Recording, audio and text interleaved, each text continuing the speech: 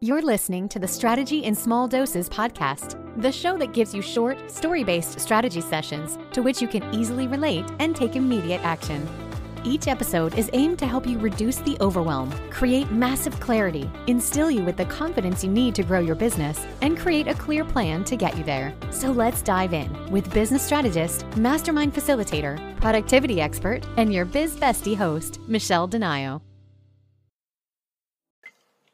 Hello. All right. Today we're going to dive right into a topic that came up. Of course, you know, there's always a story. Came up with several clients actually. And so I want to share, and it's about taking on a client that is not necessarily your dream ideal client, but it will create a nice foundation for you while you are building, or if you're in a growth phase. What I really am talking about is like when you are in a stage of growth, maybe you've decided you want to change your packaging. Maybe you've decided you are ready to change the position in your market from a general copywriter to only writing sales pages for conversion, right?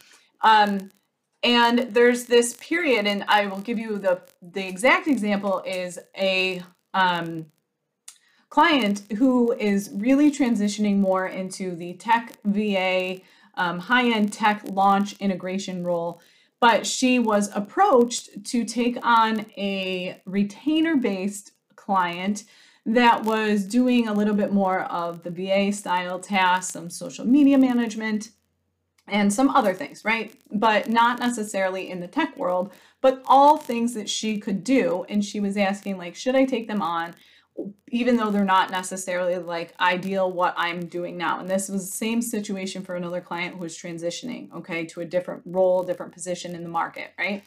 And my answer is maybe, right? But one of the clients that I dealt with said to me, I feel like if I take her on, I'm keeping myself safe and in my comfort zone. And I know that I need to move beyond my comfort zone. Okay. Now, you know, I am always here to push you outside of your comfort zone. However, I will never, ever, ever tell you to push yourself so far out of your comfort zone that it affects you financially, right? We all have bills to pay. We have a family to support. We have mouths to feed.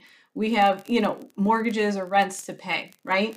I will never tell you to not take on a client if it means that you're going to have your mortgage available, right? So I call this like keeping a foundational base, right? And some key things you need to think about, like if you are in this position where maybe you're transitioning and you're deciding which clients do I keep on, which clients do I not keep on, like ask yourself these questions, okay? These are the questions I want you to ask yourself if you're thinking about this. Do you like this client? Like, are they really easy to work with? Do you love everything about them? Do you enjoy it? One of the clients I was working with, she's like, Michelle, I love working with her. And although my role with her is not going to be at the tech and OBM role, but I love working with her. It's consistent income. She pays her bills on time. We have a great working relationship. She knows how I work. I know how right? Like, why would you give that up, right? Until your schedule gets to a point where you no longer there's absolutely no room and you have to make that crucial decision. But if you have the time and capacity to keep somebody on that you love, or like even if somebody new comes your way and they're like, you just love them, even though it's not necessarily like that ideal client of what you're trying to build, but it's an opportunity for you to create like consistent income, like think about that, like, because it's about take the financial pressure off, right? As long as it's not capping you to where you have no room to take on your ideal clients, then I say go for it. Like, that's not staying safe. That's being smart. That's being responsible. Like, you have a business to run and bills to pay. Like, that's being responsible. It's not a bad thing. Okay. The other question I would say is like, do you like the work you're doing? So if a client is coming to you and they're asking you to stay on board, like, are they having you do tasks that you don't enjoy? If you are doing tasks for them that you don't enjoy and you don't want to do it, then maybe it's not worth keeping them on for the foundational reoccurring income, right? Like, there's no point in continuing to do something you don't enjoy unless you absolutely you have to have the money, but there's always room for like a new client. So if you release them because you're doing tasks that you don't enjoy, you can take on somebody new, right? It opens up room in your schedule to take on somebody different. And then like, does this leave you time to get those dream clients, right? So going back to the example with the client, it was like a 20-hour a month retainer.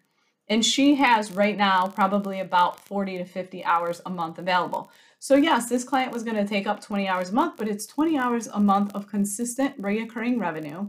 And it allowed her 30 hours available to build and get those dreamy tech integration, really hone in on that new niche and really get comfortable with it and really decide where she wanted to go with it, all while still having this foundational base to keep her kind of going. And so when it becomes that point where you are getting known as the expert in this new field and you've got referrals coming in and you're getting to a point of fully booked, then that's when you have to look at whether or not it's time to release that client, right?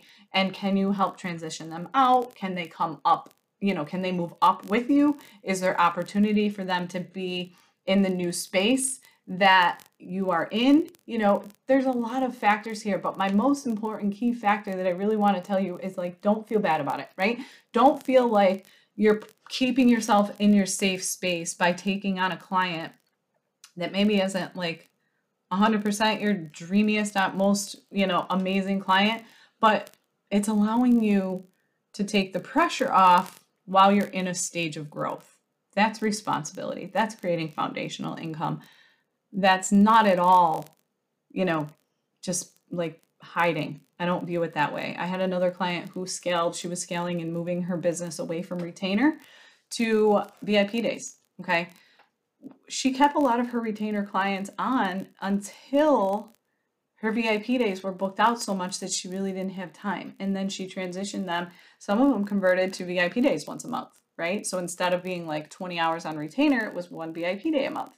So that's what I'm saying. Sometimes they can transition with you, but sometimes they don't. And that's okay. And then the conversation is, hey, I've decided to change my business model, but I'd be happy to help you find somebody that can take this on for you. Like, there's really great ways that you can make that transition very easily, but don't cut yourself short, right? Don't add stress to yourself by putting this financial burden on yourself by like eliminating all your clients while you try to grow something brand new.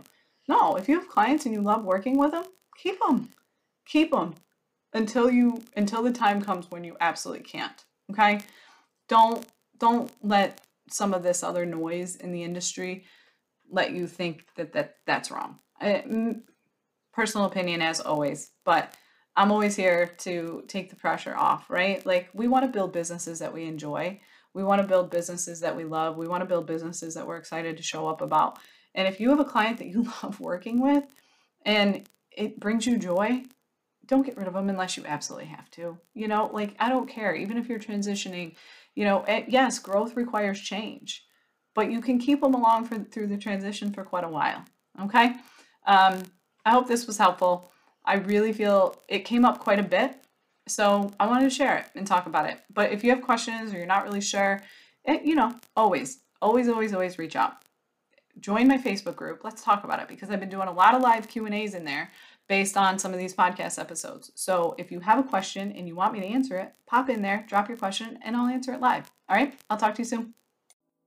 Thanks so much for listening. This podcast was designed to help you. If you have a specific topic or struggle you would like Michelle to cover, please feel free to send them her way.